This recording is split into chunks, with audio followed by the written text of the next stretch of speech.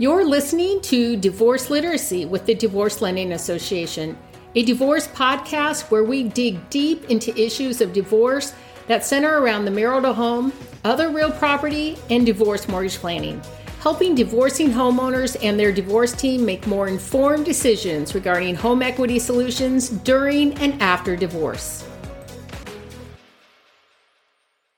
First off, I know a little bit about your background, but if you can tell us a little bit about your background, and then with so many areas of law to be able to practice, why family law, why now, what drew you in, and what are you working on currently? Yeah, I'm Audrey Stone. I'm a family law attorney. I am a part of OACP, the Oregon Association of Collaborative Professionals. So I'm originally from Utah, right outside Salt Lake City. I grew up there and went to Westminster College. And when I was in undergrad, I thought I wanted to be a mental health therapist. So I have my undergrad in clinical psychology. And I worked at a counseling center for like 4.5 years in Utah.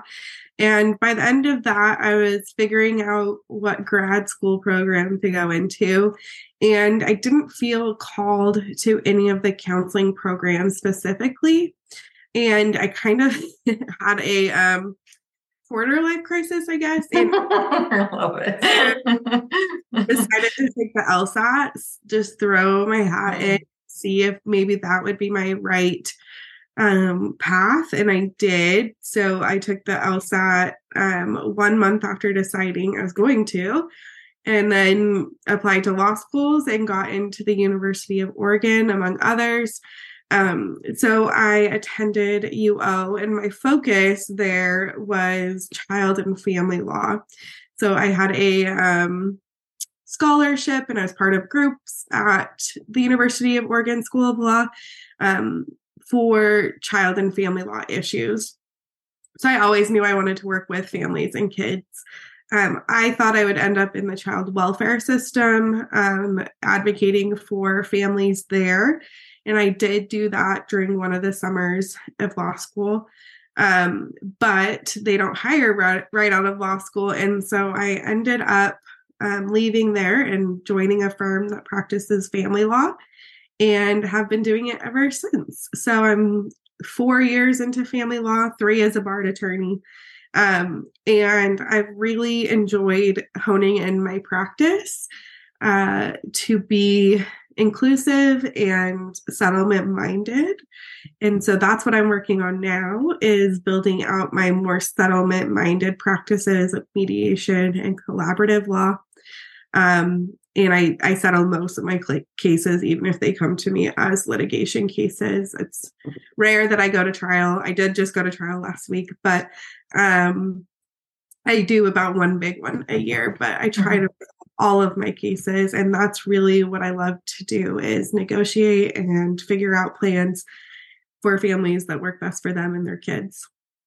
I love that. I've never heard someone that's gotten accepted into many law schools just as a whim to take the LSAT. So kudos to you. And then this concept of settlement mindset, and having that really low quota, right, for litigation is really kind of that aspect of the collaborative process that both you and I went through. And so it's really good to hear that part of it. And the journey, the journey of the divorcing person is unique to each individual. So, and it's a journey, right? And if you could change anything or give heads up to your potential clients, what would you share, having seen many journeys along the way?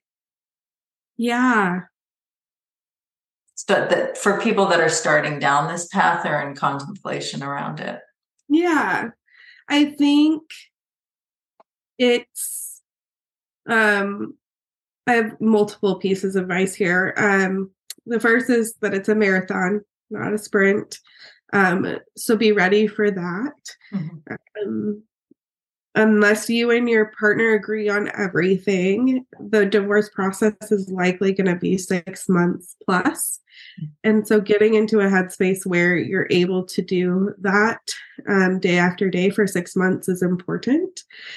And on the same note, leaning on your support people and hiring an attorney. So it may sound self-serving to say hire an attorney, but if your opposing party or your soon-to-be ex-spouse needs or I guess has an attorney, I absolutely recommend that you have an attorney. And it is someone to help stress about the legalities while you focus on the emotional side of things. I just had a client conversation and I was telling her to let me stress about the legal issues here. Let me do the filings, let me hold that burden for you while you focus on you and your kids and making sure that they're taken care of and getting back to school and everything. So I say that a lot. And so leaning on your support people, but more than an attorney, leaning on family and friends to have an outlet to share what you're going through, share your stress, hiring a therapist, really just building that network around you to support you because it is a long haul for sure. Yeah, I love that. And, I often tell clients that I work with too, it's like, it's a rebirth, whether it's the most amicable or not, you're entering a new chapter. So I love this aspect of let each person, specifically you as the attorney, to do their zone of genius while, people caretake for themselves and get support. I love that. And so I can only imagine the benefit of someone who's going through a divorce to have a strong team. What do you recommend and what you look for as a strong team? How do you build out your team or how do you create your team? Again, having had that collaborative training that you and I both went through, but how are you building it out now? And how did you, and how do you see best practices of things that work? And it's probably individual specific, right? Yeah. And I think that's mostly what my answer is going to be is I've learned that certain professionals don't work for everyone. Mm-hmm. And so looking for certain personality types that another professional that I know could really step in and help. And so I've leaned on my network, especially, and mostly I've leaned on financial individuals. That is not my expertise. So I'm learning at the same time as my clients. But it's nice to share that burden and have someone else's expertise come in and again educate me as the attorney and my client about their finances and their options going forward. I just used Janet in another case. Mm-hmm. She helped me or helped my client figure out the assets and the split, and that was really helpful for my client. So really looking at personalities and looking at best fit for my clients in that sense. I also know of, parenting evaluators or parenting time coordinators, and that's a definite personality fit. And so knowing the zones that professional works best in and picking and choosing for my client is helpful. When do you do that? So do you find that most of your clients specifically are coming to you already having had a divorce coach or having gone to a real estate professional that's a certified divorce lender, or are they coming to you first and then seeking out more of that kind of vetted approach where you're pulling in your referral network that way based on what they need? Yeah, so I think all of my cases I'm first contact. Mm-hmm. I practice out of Lane County, which is more rural than Portland counties. And I find that people really aren't educated about alternative ways of doing divorce. Mm-hmm. A lot of people just say, I need a divorce attorney or I need a family law attorney because my partner is yelling about this or texting about that, and my kids are upset about this. So I seem to be first point of contact a lot of the times, and then I pull in professionals that I think can assist the case, keep the cost of the case down, really help me be educated about the topics and when I'm going into court and advocating for my client. So I seem to be the first stop there. And then I pull in my resources. Yeah, it's so interesting how each county is different, right? With the type of the approach even. Yeah. Yeah, it's just, I think education is needed in the more smaller counties, the more rural counties, to educate people that there's other options for divorce. And that's part of my push too, is putting out, a new website and really getting some information out there that this is possible in Lane County. It's just there's not a collaborative network here. There's a couple of mediators here, but they're also litigation attorneys. So it's not like the traditional style of mediation. It's really a litigation-based mediation. And so I try to have those conversations up front in my consults that, like, these are the options. I don't want you to tell me any information if you want me to mediate your case, right? So I'm having those conversations right off the bat about the different ways, methods of doing a family law case, and then figuring out which method's going to be best for them, considering their soon-to-be ex or ex's behavior and participation in the case. Yeah, and so even in the county and in the clientele, it's never one size fits all, even in the collaborative, right, alternative space. So I really like that. And it's like, again, building our network, right, of understanding not everyone's, just because of their skill set, going to be the match for everybody else. Yeah. And that's why I find this type of work, getting to know each other more and more, is really impactful. I know it is in my practice as well. Do you have one memorable case that you've worked on? And if so, like, what impacted you about that case? Yeah, I do.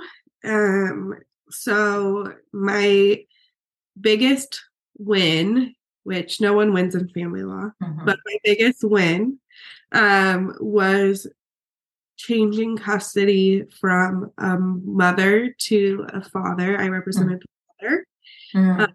And it was really a sense of justice that happened there because the mom had been dishonest throughout the process. And so it felt really good to have that dishonesty recognized for my client and help him see that he's in reality when maybe she wasn't at certain points. And it just feels like everything is out of your control and everything is crazy and no one's living in your reality. And, in family law cases, everything feels upside down. And so to have his truth validated was really impactful. And so that case has stuck with me the most. But yeah, it's not always that case, but that's my most memorable for sure. I love that. That's you don't hear that often either, right? It seems like it's almost like turning the ocean liner. It takes 5 miles to stop before it can turn around. That must have been like a huge turnaround. Yeah, it was, and it was right for this child, for her safety, and so knowing that and having people believe him was really impactful. Yeah. Thank you for sharing that. And I mean, that just speaks to also your mission in child advocacy. So that must have been even more so. Yeah. how can people find you and get a hold of you? You mentioned a new website. Where can they find out more about you? Yeah, so hopefully we'll be launching our new website, but it's the same website address. That is Larwick. I'm typing it in now, larwick.com. It's also larwicklaw.com. So if you type in either, you'll reach us. And how do you spell that? LARWICKLAW.com. Mm-hmm. And you'll see me on there right now. It's not the best highlight of my skills, mostly because I joined a personal injury firm. Mm. And I'm creating my full family law practice in connection with this personal injury firm. And so they threw me on there, but we're creating a whole website that encapsulates our whole practice. Yeah. That really outlines all of my skills and how I practice. But that's coming soon, but be the same web address. So hopefully you can find me there. Great. And you cover all of Lane County, is that correct? And what cities do you mostly work in? Yeah. So my primary practice is here in Lane County, which is Eugene, Springfield, primarily. But I take cases from Cottage Grove, Crestwell, Junction City. I've had a Sweet Home case. I'll take cases up in Lynn County. And I'll take cases in Deschutes County. And I've had cases out of Douglas County. So like the outlying smaller counties I do practice in as well. Great. Thank you so much. Is there anything else that you want to share? Or do you feel good? I don't think so. Yeah, this is fun. Okay. Thank you. Yeah, thank you so much for giving your time. Thanks for listening to Divorce Literacy. Discover more strategies and solutions on divorce mortgage planning at divorcelendingassociation.com.